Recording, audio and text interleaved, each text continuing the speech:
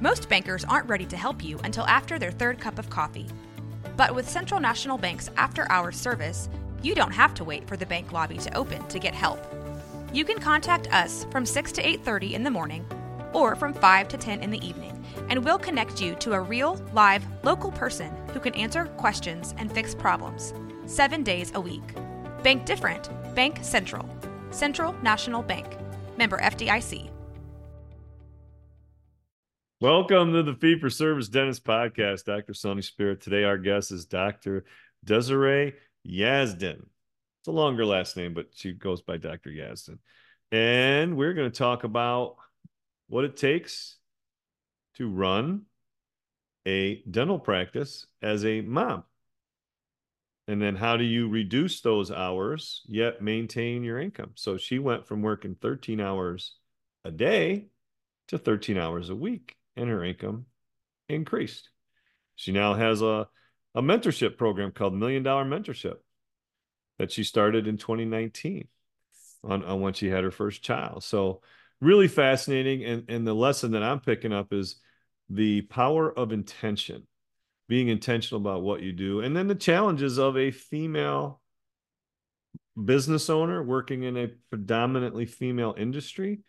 And how do you get professionalism back? And how do you not, as she quotes, go into the drama?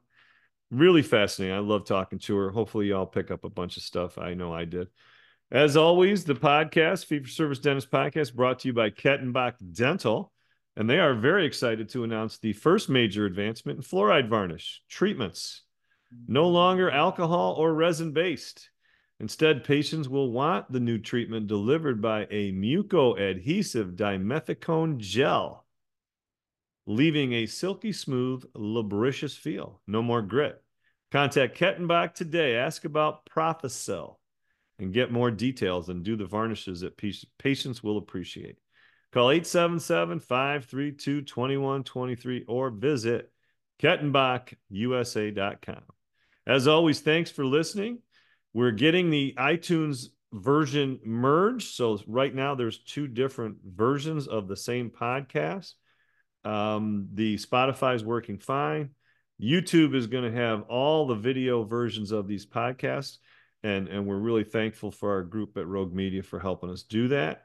But we're just working through a little glitch with Apple. We should have that fixed shortly. If you like the podcast, click like, share it with your friends. If you don't like it, well, heck, call me, text me, hit me an email, sonnyspira@gmail.com or 607-624-2962. Love to hear your feedback. If you or any of your friends want to be a guest, contact me as well. Thank you all. Enjoy today. Have a good one. My name is Drew Burns, and I'm a part of a small group of dentists who believe something crazy. We believe that the standard of care is just not good enough. We demand the best of ourselves and the best for our patients. We believe that the best way?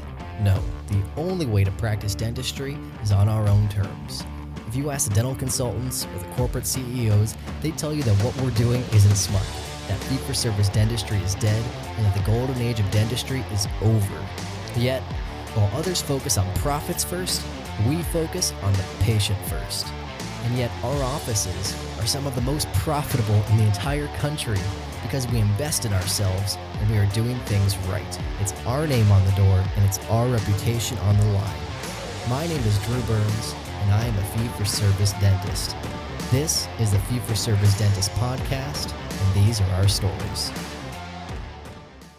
Hello, everybody. Welcome to the Fee for Service Dentist Podcast, Dr. Sonny Spira, and we have an old friend with us today, Dr. Desiree Yazdan. And her name is longer, but that's what she goes by, so we're going to keep it that way. Simple for me. I'm going to give you a brief background, so a brief intro, and you can find her podcast. We released it, I think, in December 2023. So, Dr. Yazdan is passionate about cosmetic dentistry and takes pride in offering the finest dental care, patient care services to each and every person. She's determined to give you the smile you've always desired. She had quite the experience of having braces 3 times and many terrifying, personal dental experiences, which led her to go into dentistry. She completed research and publications on enamel development and received her master's in craniofacial biology and doctor of dental surgery from the University of Southern California. Expert training and professionalism had added and helped her with a keen eye for beauty. I'm going to hit on that. At the Center for Restorative and Cosmetic Dentistry, Dr. Yazdan utilizes her expertise and passion to enhance your youth and create your smile transformation. She's also a certified coach and helps women doctors make more money while cutting back their work hours through the program called the $1,000,000 Mentorship. It's a program she founded in 2019 after having her first child and going from working 12 to 13 hours a day to 13 hours a week. Let me repeat that. 13 hours a day, 13 hours a week. Yeah. So, week, 7 days. Okay, so you could do the math on that one. And doubling her revenue. So work less, earn more. Pretty good formula. Yeah. Now spends a lot of time helping doctors do the same. So your business should support your lifestyle. So please welcome Dr. Yazdan. How you doing today?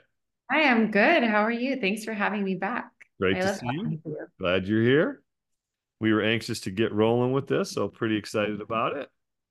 Let's do a little brief recap, right? So in our first episode, we talked a little bit about where you came from. Southern California gal, Orange County mostly. Stayed in that area. Brother went into medicine. You kind of weren't in love with medicine, so dentistry was your calling. Talk a little bit about just when you got into dentistry. What were you driven towards? Yeah, so I think I mentioned this last time, but I went to dental school to do oral surgery. And like right away, I was like, oh, this is not for me. And so I was kind of like, okay, well, should I do ortho? I really liked endo. And I was just kind of looking for all the specialties. And then I decided after realizing like I really did not like oral surgery, I was like, okay, I do love the cosmetics. So once I graduated, I didn't do a GPR or anything because I just knew I didn't want more training in the general dentistry aspect. I wanted to do cosmetics.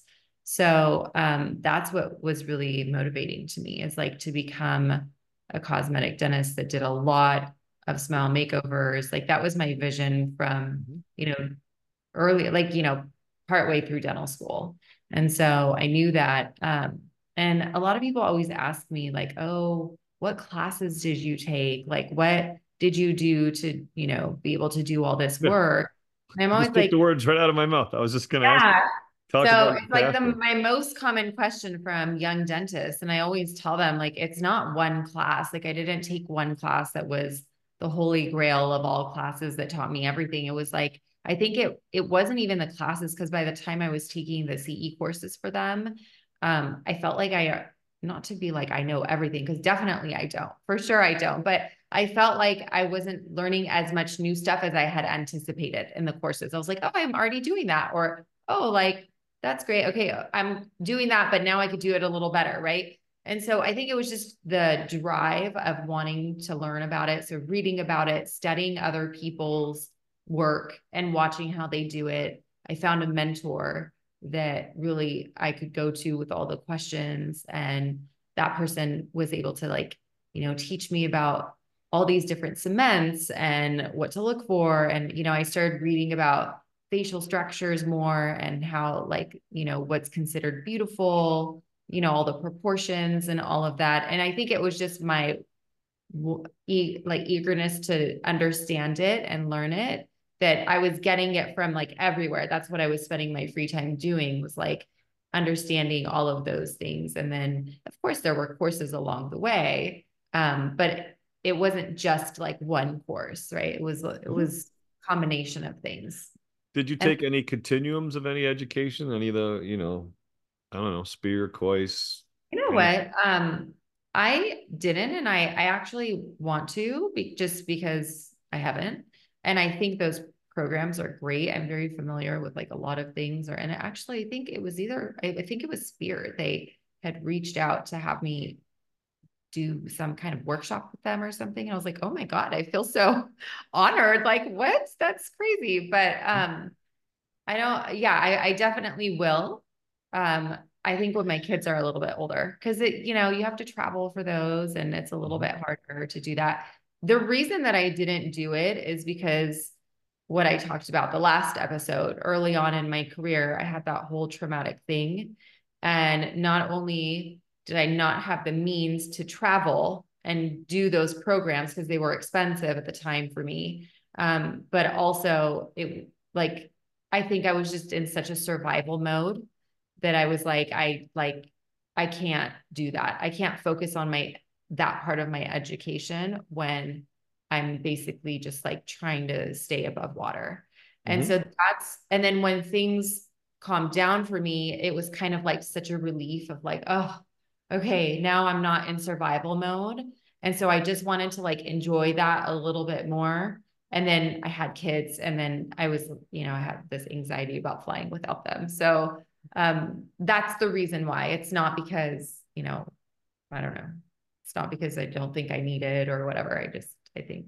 Well, when you finished dental school, talk about what were the first couple steps that you did. Did you go to work as an associate? What was the first few things? That's a good question. I did, of course, work as an associate for about a year.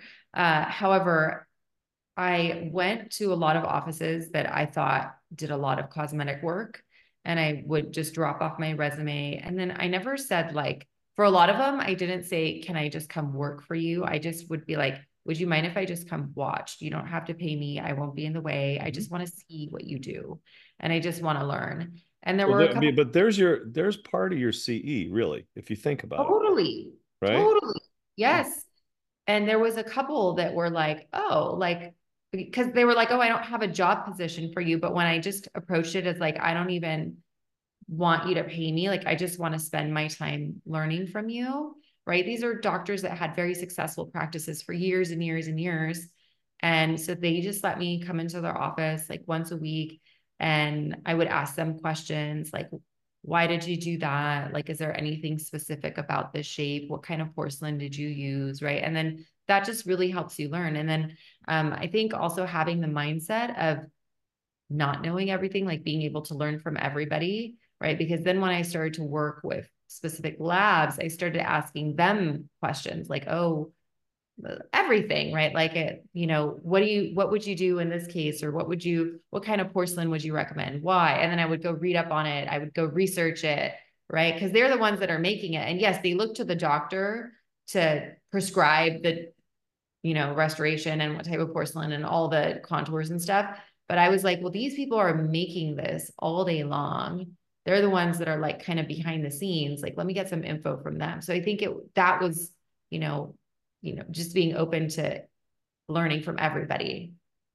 So on an average month, just to give some of I'd say some of the newer to the profession dentists who are graduating or have graduated recently, you were working as an associate, would you say 3 days a week and then doing this 2 days a week, or was it 4 and 1? What was like your normal scheduling? It rotated. There was a point where I was in a different office 6 days a week, like working as an associate. But then there was definitely, that wasn't at the beginning. At the beginning was more of the shadowing. And there was like a small period of time where it was like 6 days a week. I was in a different office. And then it kind of like at some point I was like, okay, I don't want to work 6 days a week again. Right. And then I went back to like shadowing. So I would say probably 2 days a week, I would, on average, I was like shadowing different dentists. And then the rest of the time, like 3 to 4 days, I was actually working as an associate. Okay. So if you worked 4 days as an associate, that fifth day you would spend the day somewhere. I mean, is that once a month? Would you say a couple times a month, just to give some? No, like once a week. Once a week, so literally 4 times a month. You were okay. Well, that's like having a continuum, right? You're able to see the work started, the work in progress, the work finished. So there's continuity there. It's not just a one shot and you're like, oh, and then you never see it finished, Right. Yes. Okay. So, but you also talked about facial aesthetics, right? You started to study that. So was that books? Was that videos? What was your both actually? Books, videos, like the University of YouTube. right? And then you just take, you don't take everything you see and just apply it, right? But it has to make sense to you, right? And then it's funny, I still have like a stack of books. I have to find them though, because we've moved so many times, but that are like my holy grail books that I love, right? And I would go to those and I would read up on them, and then I would look at pictures, and thankfully I was also exposed to a lot of cosmetic work right away, because I put myself in positions to be in places that did a lot of cosmetic treatment. And so because I was exposed to it, when I would do it, I would be like, I would go and ask the other doctors, like, okay, so you saw this case I did. How would you have done it better? How would you have designed it differently? How would you have prepped it differently? Right? Like I would show them my preps and whatever, and they would tell me, and I would, also take that with a grain of salt, but as a learning experience, right? Because So that's, wait. So in the offices that you're essentially shadowing, right? yeah. You would bring cases from your practice that you were working at. So one of them that I was shadowing was a practice I was working at, just one of them.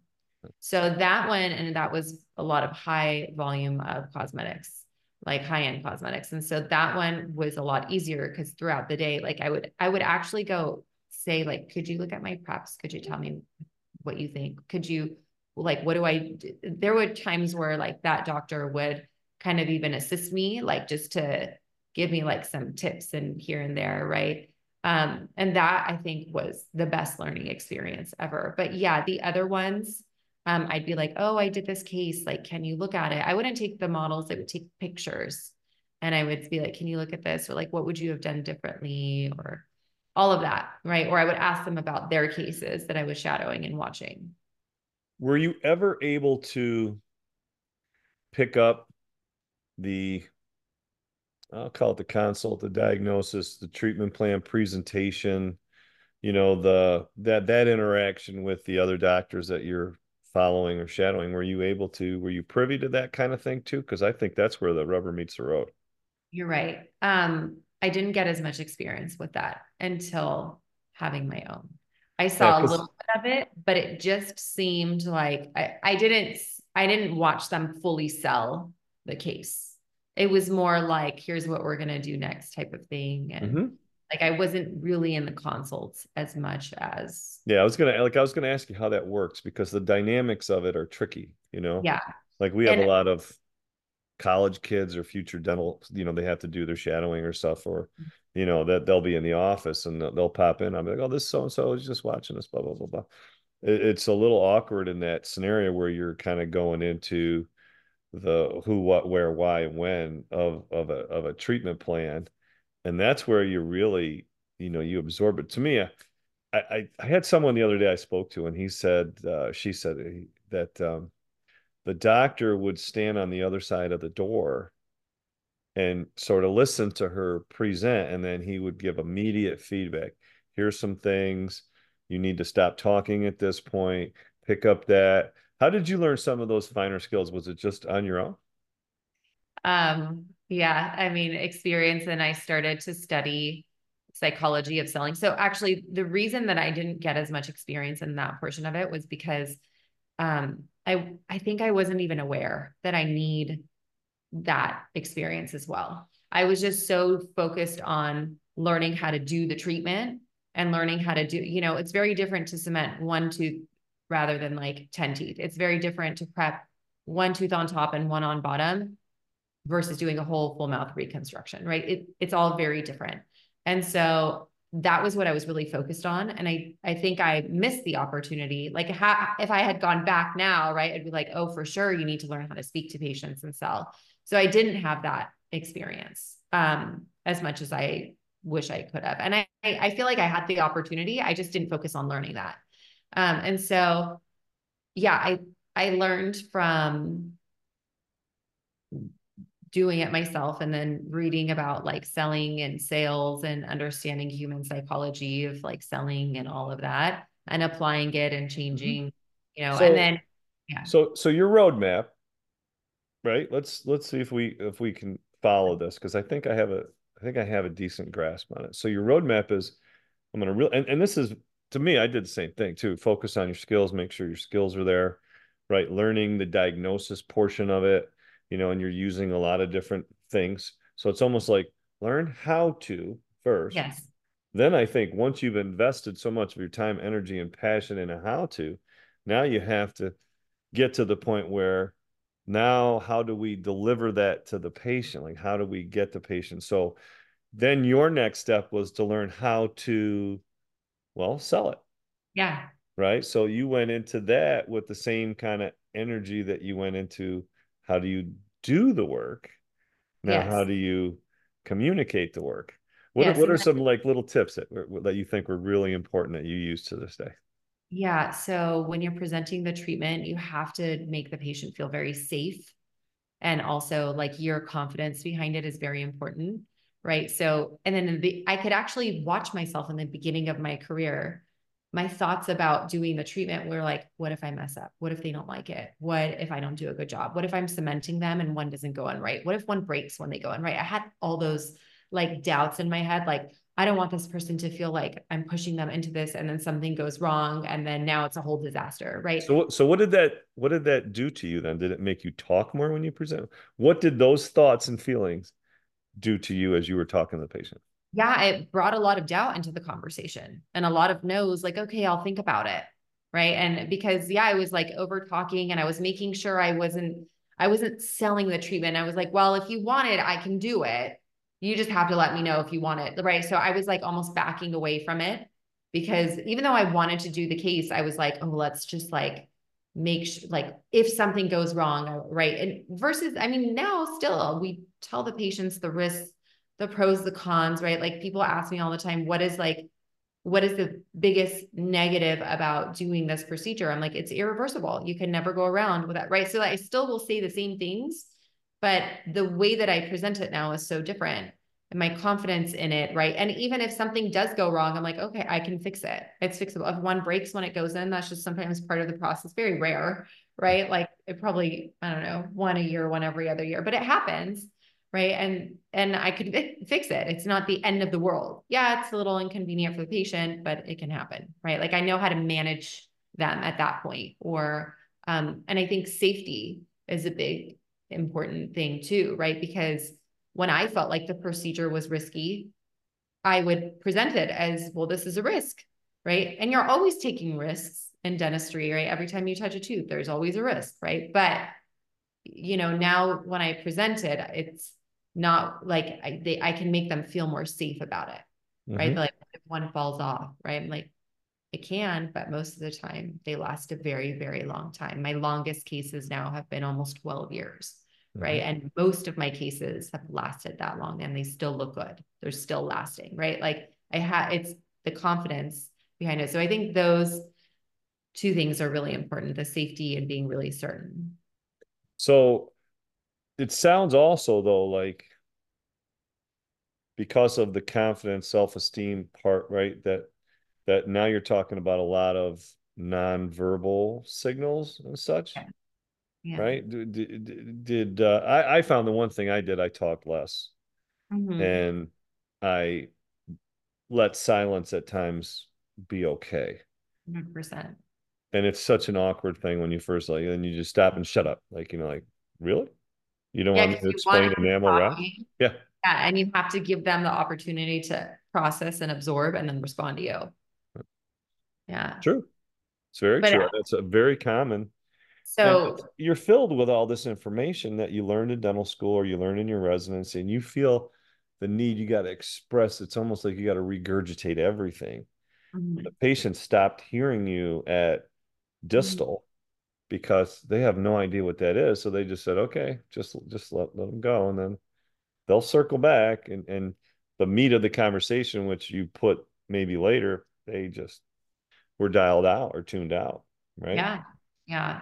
What were And some common what were some common objections that you had to learn to well, so it's correct? interesting what you just said because there was a point where I was like, I can't be more clear. Like, how could I even be more clear? So what was happening is patients were sold when they were in the room with me.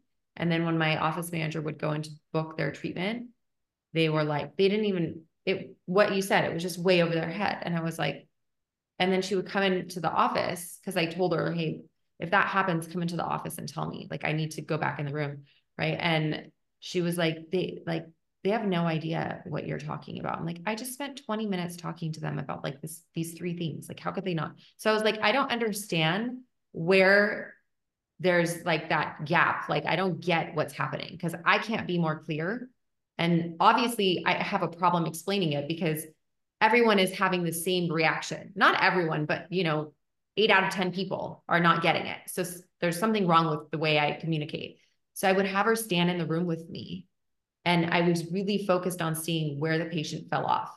And I would see where she would interject as just kind of like a non-dental professional, right? And start to explain things to the patient because she could pick up on when the patient didn't get something.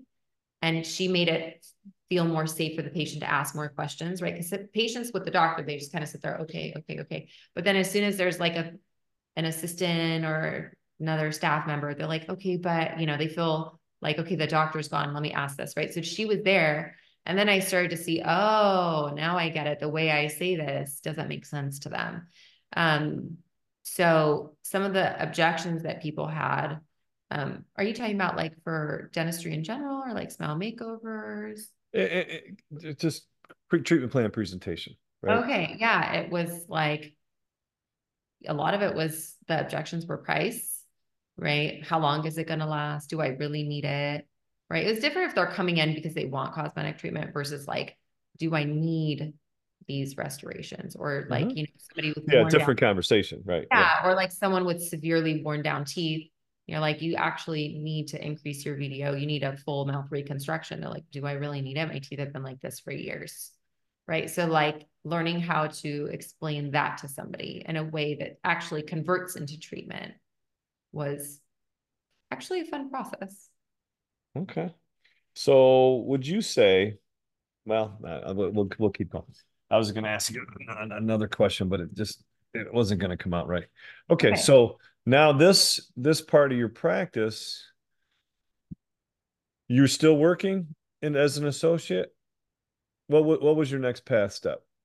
Like, at this point, no, I was a business owner. right. Okay. Yeah. All right. So now what does that look like? Let's talk about that. So now you feel like, okay, I got some skills, got a little better communication style. Now, how do you make your practice focused on that type of patient or that person that needs that type of work? What does that look like? So one was marketing. Yeah. So I don't know if you remember in our last episode, I was telling you how, I had no funds to market or anything. So I turned to social media because I was like, well, everyone seems to be on Instagram. So let me just talk about my business and what I do. And so all I posted about was veneers and cosmetic work, Invisalign, whitening, like anything cosmetic related and in a cosmetic aspect, right? Even if it was like a composite filling, it was talking about it in a cosmetic aspect. Now, were you doing this yourself or was someone helping you with that? No, I was doing it all myself. All yourself. Okay. So you're learning trial by error. Yeah. Okay. So marketing that, and then just having the vision of like, I would really love to just fill my practice with cosmetic cases. Right. And there was like a period where I was like, okay, this is happening. I'm getting all the demand for the cosmetics, but I'm still having to do the smaller work because there's no one else to do it. Right. And so that was when I started being like, okay, now I have enough demand for an associate because I don't want to do the fillings or, the one-off crown preps here and there. I want to do the cosmetic cases more of. So I think just having the vision really helps you execute all the things that you need to do in order to get yourself to where you want to be. Okay. So at what point are you looking at bringing that associate in? At what point would you say, how long did that take? Yeah. So I really wanted one when before I had my first daughter, but it wasn't realistic because I was like very sick and I was trying to what I was afraid of is leaving the practice and having the baby and then having all these problems because I had an associate that wasn't right for the practice. And I was like, that feels worse to me than just like altogether just leaving the practice and just being like, there's just no treatment for a while. So as soon as I got back from having the first baby, I was like, okay, time to get an associate because now I could put my energy into training somebody, making sure they're the right fit, training them how like they should be here, right? Even if they have experience, they don't have experience here, right? So everybody's a little different. So yeah. Okay. After the first baby. So, So like 20. so it was 2 years in practice then? Oh, no. We're talking 2020. So you were in practice I for, like well, you were in your own practice, what, 5 years? in my own practice since 2014, so 6 years. And then I'd been out since 2012. It was probably like 6.5-ish years. 6 years. Okay. So it was a slow burn then, fair to say. Over. Okay. Yeah. Now, did you bring in the associate right around the pandemic? Yeah. Yeah. Isn't that funny to look back on now and say, oh wow. And it all worked out, right? Yes, it did. And when so Well, I had a couple to start. right, but you had mentioned though, I think in the intro was you had decided that you needed to make a change in terms of the hours and time you were spending, right? Yeah, that too. Did that Yes. happen after the first child? Yeah. So That you actually happened right before I left to have the baby because I was working so much. And then I was like, I just can't do this anymore. This is just like, so physically working or doing all the business aspect stuff? Which part? no, physically working so Share much side. and being very pregnant. And I was like, I had gained so much weight in my pregnancy and just being so uncomfortable. And it's like when you're pregnant, there you get to this point where your body is like physically telling you you have to slow down. But I couldn't because my schedule was like packed until I was 38 and a half weeks pregnant with like all these big cases. I'd go from like prepping 10 teeth to seeding 10 teeth to like prepping 8 teeth. It was like, it was crazy. And I had pregnancy arthritis and I remember like crying a lot. And I was like, my body just can't take it anymore. And that was like when I decided I can't work this much anymore. There has to be a Okay. change. It doesn't work for my life anymore. And Okay. I just felt miserable. Like it wasn't worth the income. I I got would you. rather not. And then at some point I was like, well, why do I have to cut on the income? Like, why can't I still make the same amount or more and work less? So that's like where that developed. Okay. Now, just give our listeners also a little bit more flavor. Did you have a hygienist, two hygienists? What did the team look like at that particular point? Yeah. So two hygienists. I have two front office people, and two assistants. So when you were talking about reducing, was that a concern? Like, what are you going to do? Um, it was a concern more for I'm not as available to my patients who are used to me being available all the time. Mm-hmm. And also, I had just completely stopped working on Thursdays because I had no childcare on Thursdays. And the problem was if somebody broke a tooth on Wednesday afternoon and it was already full, like they don't have an ability to see me until Monday. And I just never felt like that was good service. And before, like I would, I would even go in on weekends and all of that, but I didn't have childcare. And it's different when you have a baby and you can't like, you know, it just Mm-hmm. doesn't work to take the baby in the office most of the time. So, yeah, But when that's you but when you bring in the associate, does that change the look of the practice? Like, are you now open Fridays? Are you open Thursdays? Or what happened there? we're still not open Fridays, but we are open Thursdays.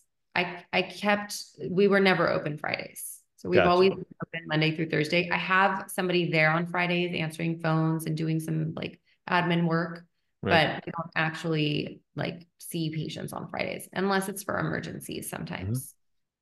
So yeah, I mean, it was nice to be able to give the service, or at least, I made sure that when I hired an associate, I hired someone that was flexible who could maybe come in a little bit in the evening or come in earlier as well. Because my patients were used to me doing that. Mm-hmm. And I like to offer to be available to them. right? I think of us as like a very boutique business. And so I want to offer that boutique service. And it was just, you can't do it solo working less. So I was like, I could offer it by adding other doctors to the practice. How So did you handle the business aspect of the practice? Because the business with, even though you're not chairside doing the work and you have an associate and now your practice is growing from a revenue standpoint and every other standpoint, how did you handle the business responsibilities of an owner? yeah, so you just schedule it when you're going to work on the business and what you're going to do, and just very efficient with your time, right? So I go in a little bit early, 2 days a week, and I work on the business stuff. And then anything that's outstanding that I really need to do, that's going to take longer or be a bigger project, I just put it in my calendar in little pieces, and I give myself more time to get it done. Mm-hmm. And sometimes I'm just like, maybe that's not important right now. Like I've wanted to like remodel some areas of the office, but then I'm just like, right now it's just not important because that's going to take away from what I'm doing. And I don't feel like remodeling is actually going to bring in more revenue. That's just like something nice for me to look at versus like, I don't think it's going to change. So yeah. So how hard is it to stay disciplined to your commitment to that time for non-clinical dental parts? Yeah, it's really funny because you have to set the boundary and be very strict with it. Because what was happening for a long time is my staff noticed, oh, well, she's coming in, let's She's say 30 here. hour early. Yeah. So they would book patients. Let's slide them in. So I would have to say, yeah, like, oh, I'm not here to see patients. You have to act like I'm not here. I'm working on the business. And I had to explain to them so much, like, listen, you guys don't think this is important, whatever I'm doing. They don't even know what I'm doing, right?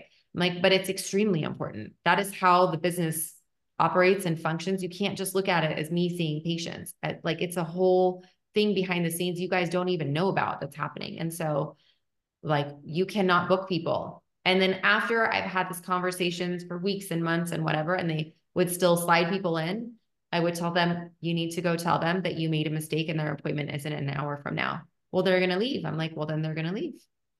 And then they're like, well, that's not good service. I'm like, but I didn't book them. So don't make me feel guilty about it. You need to feel guilty about it because I told you I don't start till this time. Right.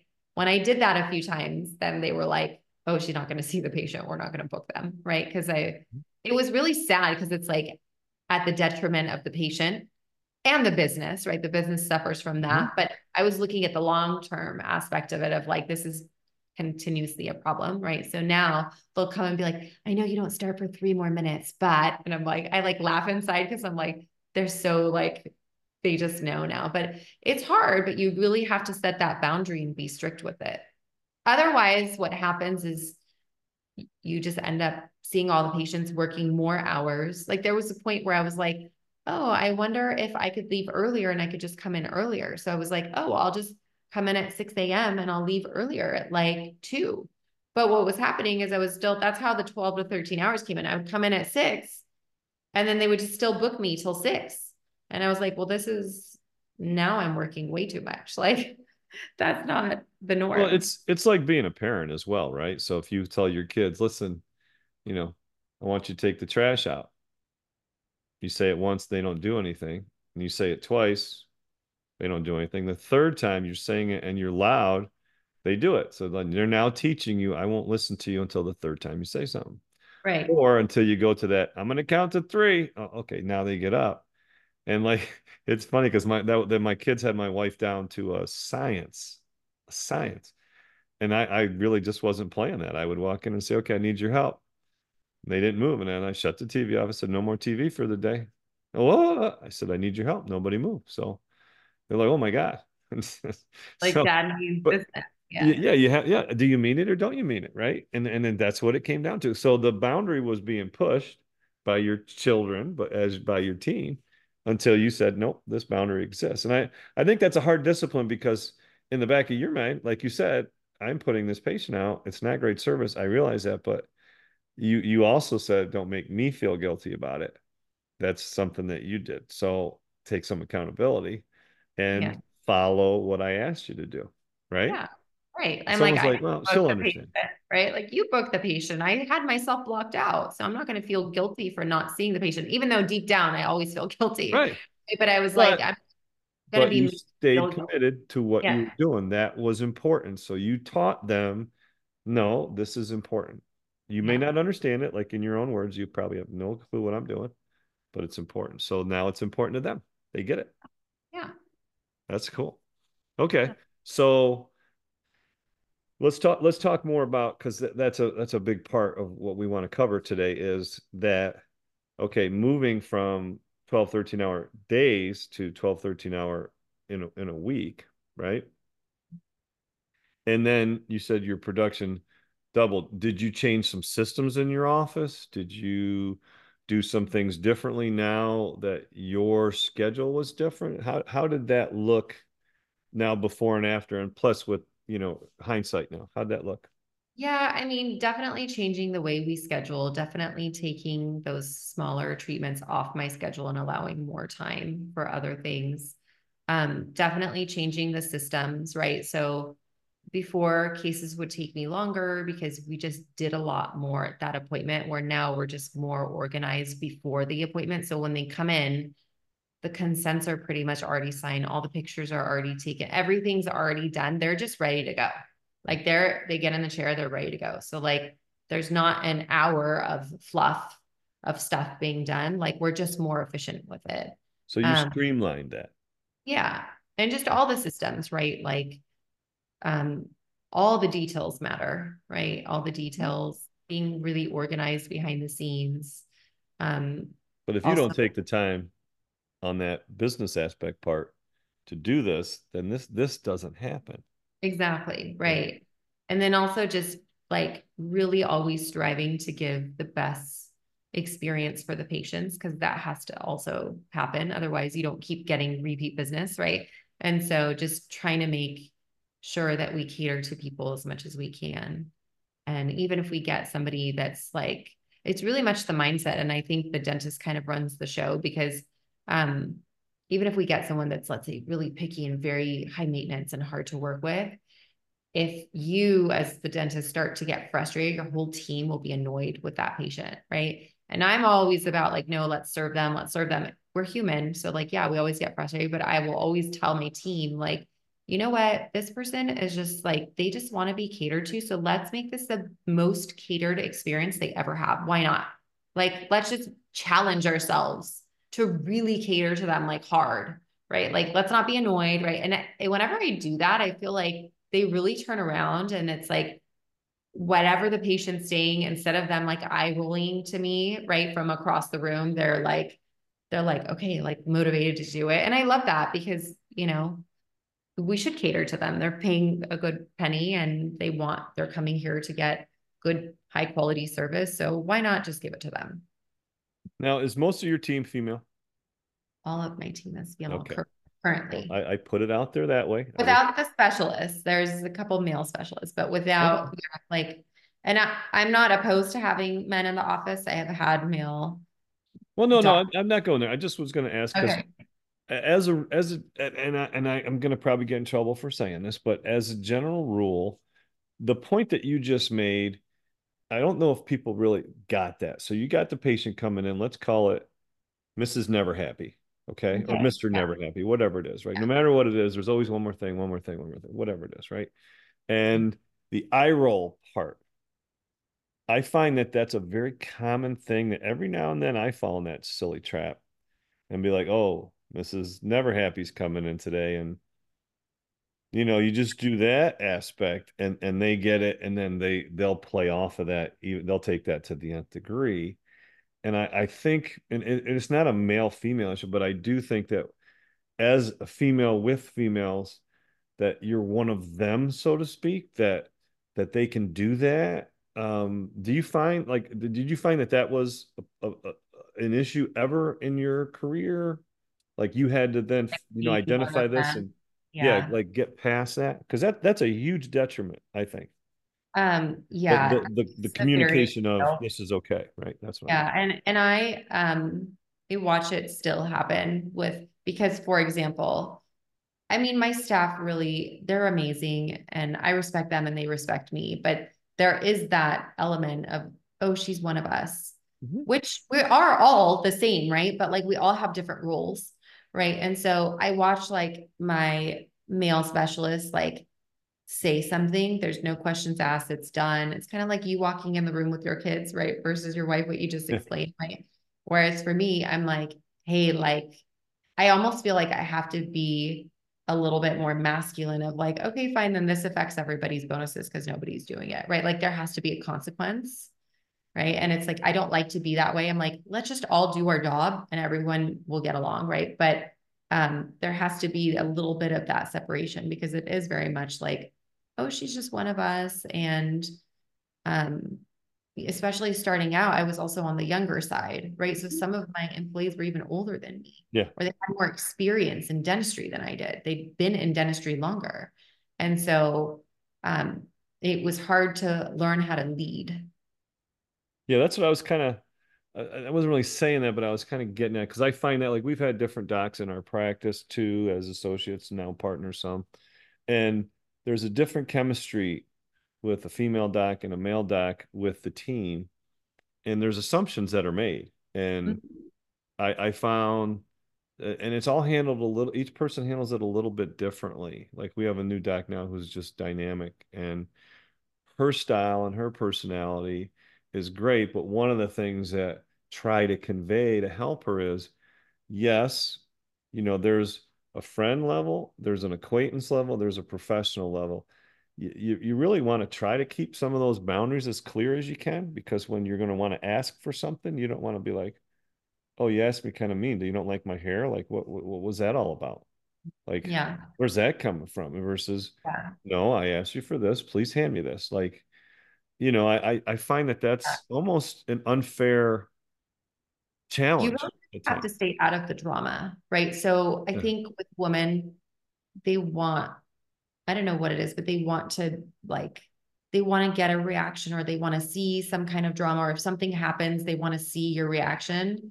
And I think after all these years, I've just become so like factual and I don't want to be in the drama, right? So they bring something really dramatic to me and I'm like, it's not a big deal. I'll just do this. Mhm. Right. And then because I don't have the reaction, like even just in December, um, we had somebody that accidentally broke a lot of equipment, very expensive equipment. And they were like, oh, the doctor is going to be so upset and this is so detrimental. And like, was I happy? No. Like, I'm still annoyed if you ask me about it. Right. But I didn't go in like, oh my God, I can't believe this happened. And this is so ridiculous. And now what? Look at this. We can't use this room because all this equipment, right? I'm just like, all right, well, let's get a new computer going. Like, can you call this person and find out how much the new sensor is? Like, right. It's very much like, all right, like, let's just be solution oriented and I'm not going to be in the drama. And then they would like one by one come in like, oh my God, like, are you upset? And I'm like, well, I'm not happy, but like, I mean, I guess this happens, but yeah, like this can't be the norm. If this happens, like that person's never working here anymore, right? So like you lose your job if you break this much equipment on accident. Like it just you have to be careful, right? So I'm not in the drama of like, oh my God, I'm so upset, it bothered me so much, and like it's Mhm. so expensive. It's just I stay out of that. I'm like, okay, it is what it is. Like it's But see how broken. you just described that, right? That's so subtle, but that can really have such a profound long-term effect. Just Mhm. just just the terminology. Oh, just like just that, and you call it drama. I think it's pretty descriptive, and I've seen it on both sides, you Mhm. know. And I think that you can now you're creating a culture where it's okay to have that, not gossip, but close to it, kind of like, stuff. And if you're business and you're like you're talking about, you're talking as a business person, right? Yeah, Huh? right. So let's talk a little bit, let's get into that a little bit too, right? You talk about that mentorship. Yeah. We'll bring that back up. Million dollar mentorship. That's got to come up because you're dealing with, in that scenario, you're dealing with women and moms and babies and moving to the next step. That has to be a concern somewhere in there, that communication. Yeah, with the team? Mhm. Absolutely. Yes. So are you asking if I like teach that in the program too. Well, I'm asking you, like, leading into the next part of this, Yeah. equation is I would imagine that's something that's discussed or brought up, or people, or you can't really put your finger on it, but what's this? And underlying that there's this creation of this culture or drama that's either Yeah. intentional or unintentional, right? So you have to be so intentional with everything you do in your business, right? And I I'm think learning more and more. being yeah, and I think just being really aware of what you're creating and what you're not creating. Like I always say there's a hotel by our home, it's called the Ritz-Carlton, and they're so detail oriented. No matter what you ask for, what you do, like the response you get from any staff member is always exceptional. Like the experience is always so amazing. And I always like say the Ritz-Carlton didn't just get lucky and find whatever 500 employees or 1,000 employees or however many they have that were just rock stars. That is created, right? You create that from having a set of expectations, not just of what to do, not just behavioral, but also, well, I guess like I meant like work wise, but also like behavioral Yes. expectations of what you expect people to behave like, right? So rolling your eyes, in a room with a patient, sighing, all the things that people are just doing because they're just normal, like they just naturally do it, right? You would never see somebody at the Ritz-Carlton rolling their eyes or sighing or whatever. Like at least not, you would never see it as a customer. Mm-hmm. And regardless of what you ask for, regardless of what you say, like to them or whatever, they are just above and beyond. And so I'm always thinking about them. I really wish I could get into one of their trainings just to be like, how is this done? But just being very aware of everything and then telling people what you expect of them and then holding them accountable to that is really important. And I think that's the hardest part for women is holding people accountable because we don't want to be like their mom, like pointing fingers and giving consequences. Like everybody that always talks to me about this is like, but what is the consequence? Like, I can't lose my employee. I'm scared that they're going to get mad and leave. I'm like, well, then they might, right? But that's not like there are other solutions. There are other ways of discussing it. And not every conversation has to be confrontational just because you feel like it is. Like it could just be a conversation. So how do you handle, let's say I'm one of the docs that you're going to help mentor in this $1 million program, right? And I dread those conversations. I dread, Like like, everyone, yeah. right, we'll call them confrontations, or you're consistently late. You come in every time you come in, you're 10, 15, 20 minutes late. Always a great reason, of course, right? And I'm like, I just want to do the dentistry, et cetera. How do you handle that type of person? Yeah. So we kind of go over like what they're going to say and why they're going to say it and how to not make it confrontational. Like a lot of times I'm like, just, you have to have the mindset of like, you guys are on the same side of the table and the problem is on the other side. So you and this assistant who's always late or Say whoever, that, say that one more time. you're on the That was same that was side of the table. powerful. Yeah. So like you and the assistant are on the same side of the table. The lateness is on the other side, right? So how are you going to conquer that together? That's one aspect of it. And the way that you present it has to be from that standpoint. But also, like you have to hold people to a standard and it's very uncomfortable and you just have to be okay with being uncomfortable. Like you have to get used to being uncomfortable because the next version of you that has this $1 million, multi-million practice has these difficult conversations. You can't have an office that's making $2, $3, $4 million and have staff that's not holding it because you can't do everything yourself. You have to have staff. Like you can't have, for example, the Ritz-Carlton can't have one employee doing all the things. And that's what happens in dentistry. Like I think of, if you have that at a hotel, it's like this person's the bell desk, they're the concierge, they're like, room service, they're all the things, housekeeping, right? That's not possible. So You that's the doctor that I'll just do it myself, right? Yeah. Yeah. Or like this person's always late. It's okay. Well, we don't want to lose them. So we'll just pick up the slack until they get here. Right. Or whatever. They're never prepared. The tray's never prepared properly. Mhm. So it's okay. I don't want to have this conversation, right? But you can't get to the next level when you're always doing everything yourself. You have to have people that are reliable. And I also think when you present it in a specific way, I teach them how to present it. So it's like, I'm also helping you do a good job Mhm. in your job position so that you can advance as the practice grows. You can grow the practice. You can make more money. You could benefit from all the growth that happens, right? It's not just do more, do more, do more. It's like you're growing in your position. You're making yourself more of an asset to the company. So what's your advice to that doctor who's overwhelmed, right? Okay. Yourself back with 12-hour days, right? Similar, but maybe they're not as organized. Maybe they're not as disciplined on certain things. And they're overwhelmed with all this. And now they got a child, right? Because that's part of the program, or just wanting to back up and keep their practice going. And they need to start to do what we talked about earlier, the discipline of the business aspects. How do you coach that person to develop those habits and that discipline to help their business and The help their personal life? Yeah. So, I mean, all these things that's why I work with people for like a minimum of 6 months because all these things have been built over years, right? This is like Mhm. the habits that they have. And Right. you They're not unravel fixed in them two conversations. Exactly. totally, right? And you have to unravel them kind of one by one and then help them become very aware of what they're doing, why they're doing it, what they want to be doing. It's like people who are like, oh, like in my perfect life, like I really want to stretch more and exercise more. Like they say that's their priority, but they're never exercising. If you look at their day to day, they're never exercising. It's like, okay, Mhm. but how is that your priority if you're never doing it? Right. Right. So then they say, like, oh, I want to make more money. I want my team to listen. I want this, but like you're never having meetings with people. You're never, so how bad do you actually want it? Right. And then also, like, nobody wants to be uncomfortable. And I think for dentistry, like as the dentist, you're already uncomfortable all the time. You're always catering to people, like you're just uncomfortable. And so to be more uncomfortable now emotionally with your team, it's a lot. But the more you do it, the more used to it you get.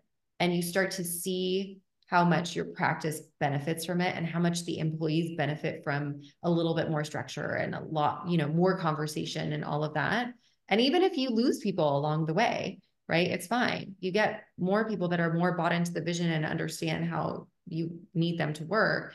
And when you see it start to develop into like the practice that you're imagining, Right. you're like, oh, like it's more motivating to keep going. Well, especially if your core now is so much stronger, right? Right. So if you, meaning you as a leader, as a visionary, as as the central component are so much more committed and dialed in, you're going to lose some of the fringe potential. And hopefully the people that do come in are going to be more aligned with where you are now, not where you Yes. were, because Right. you're growing. Yeah. And Not then the where you are, people it's where you who want grow to with be. you, Right. those people are amazing. Yeah. It's where you want to be, right? Not where you Yeah. are. Right. That's fascinating. Okay, so a couple more questions on this, because I think I find this doesn't it's just this is just one subset. This could be applicable to anyone. Doesn't have to be a male, female. It's just a dentist or business owner who's overwhelmed, right? And don't know kind of where to start. But it was interesting to hear you kind of you got to break it down. You got to get to kind of the core, and then you got to find the authenticity of it. Like you said, you really want to work out, or are you just saying that to make yourself feel better on paper, right? So, what's like one or two of the biggest challenges that you find in this arena that you're working in? With the coaching. Yeah. Yeah. The biggest challenge is I think people lose the fact that there's possibility out there. Like they think that everybody else who's whatever, supposedly having a very successful practice, that they have a secret that they don't have. Like they figured out some formula that's not Wait. available. You mean like that one course that teaches you everything Yes. about cosmetics? Yeah. Just that one magic pixie dust this is my favorite term. But anyway, Yeah. And I think they start to lose hope and I think that's the part that I find the hardest because that makes me sad.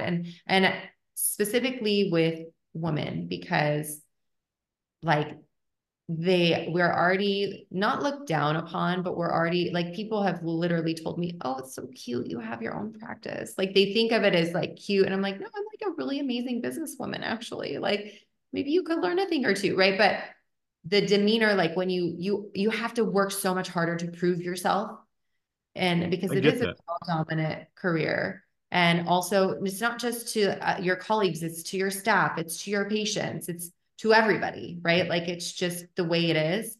And so when women give it a go and they really put all their eggs in that basket and they really try and they're taking away time from their kids and their family and all of that to like go for this dream, and then they lose the hope, and then they just like are so upset because like I just like I've tried this for so long and it doesn't work, and I just think I have to like let go of this dream. And I'm like, no, it's you don't have to, like we can switch it around, and like you just have to be committed to the process. That's it. That's all you have to do is be committed to the process. Just give it a go for 6 months, right? And actually it is the saddest part, but then seeing them change, the ones that do say yes and they're willing to make the change, like they do actually change things around.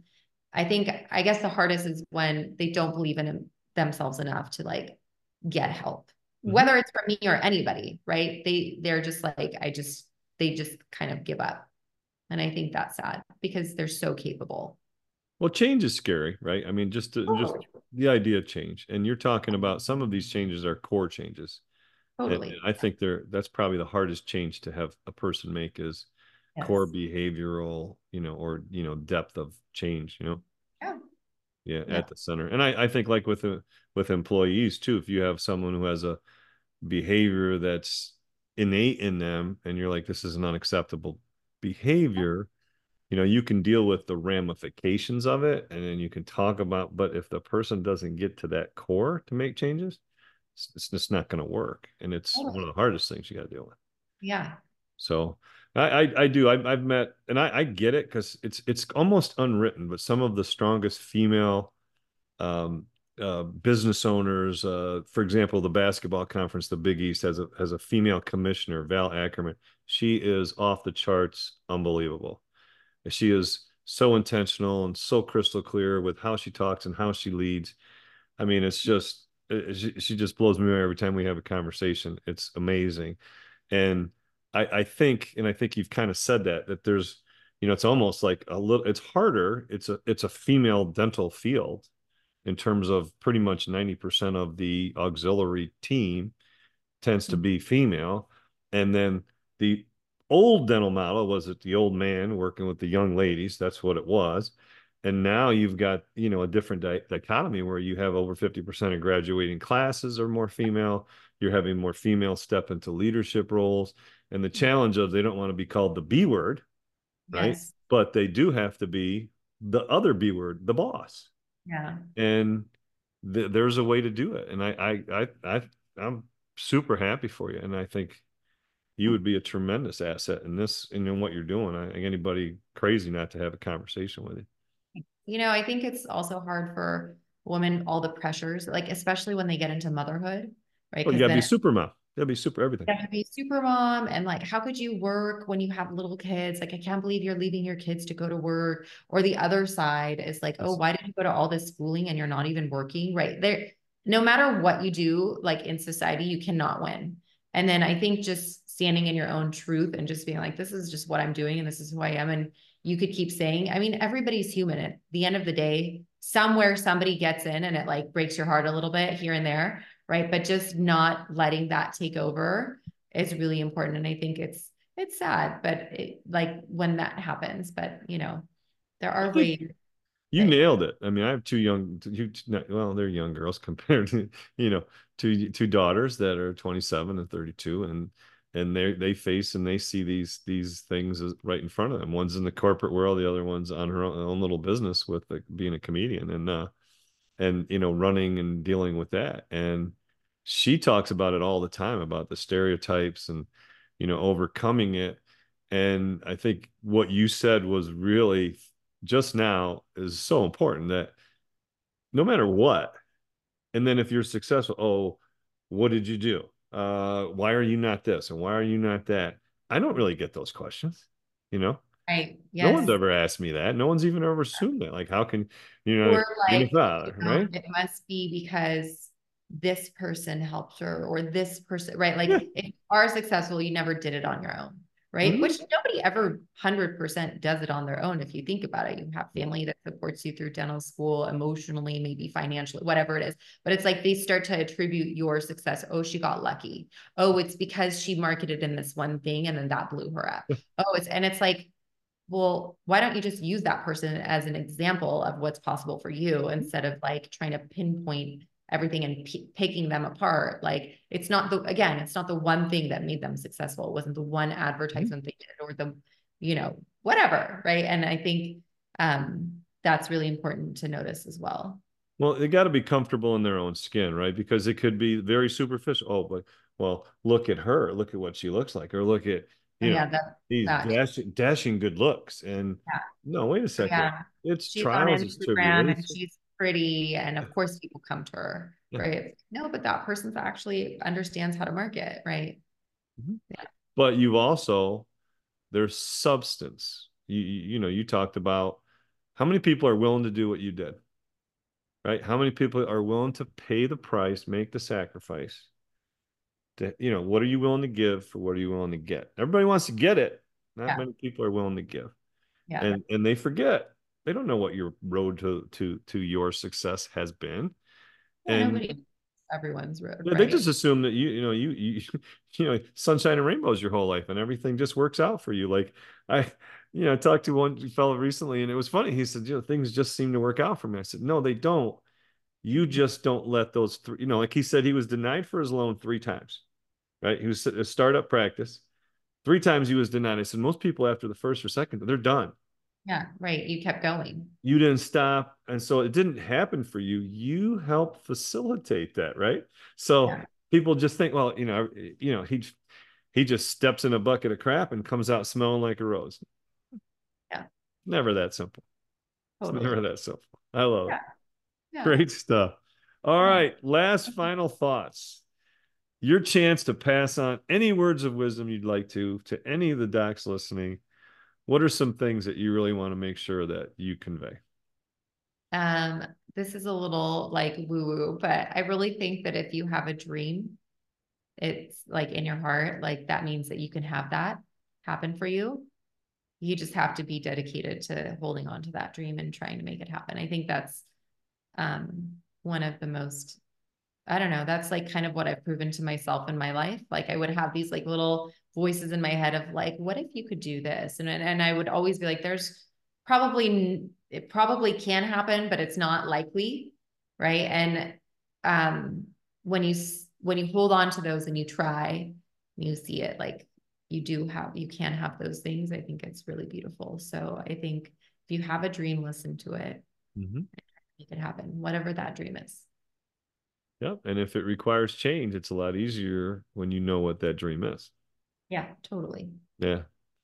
Great Yeah. stuff. As always, I could Thanks. talk to you all day. Yeah. Appreciate it. Thanks for getting up early. Your coast. Your weather's probably beautiful. I think it's about 8 degrees over here, but It's all nice. It's good. rainy. It's nice. Yeah. It's still like, it's still nice. It never rains in Southern California. Did you ever hear that song? Yes, it does. It rained yesterday. It's Well, seldom. appreciate you. If people Thank want to reach you, you will have your contact information on our show notes as before. Thank you. you again Thank you very so much much. for having me. Appreciate you. We'll talk Thank soon. you. Thanks for listening to the Fee for Service Dentist Podcast. If you would like to share your fee for service story, please fill out our contact form at ffsdentistry.com. Also, be sure to join our Fee for Service Dentistry Facebook group. For help starting your dental membership plan, visit dentalmembershipdirect.com and membershipmastercourse.com. Finally, for help with in-house financing, visit dentalfinancingdirect.com. And don't forget, your story is what you make of it. This is your name on the door and your reputation on the line. Thanks, everyone. We'll see you next time.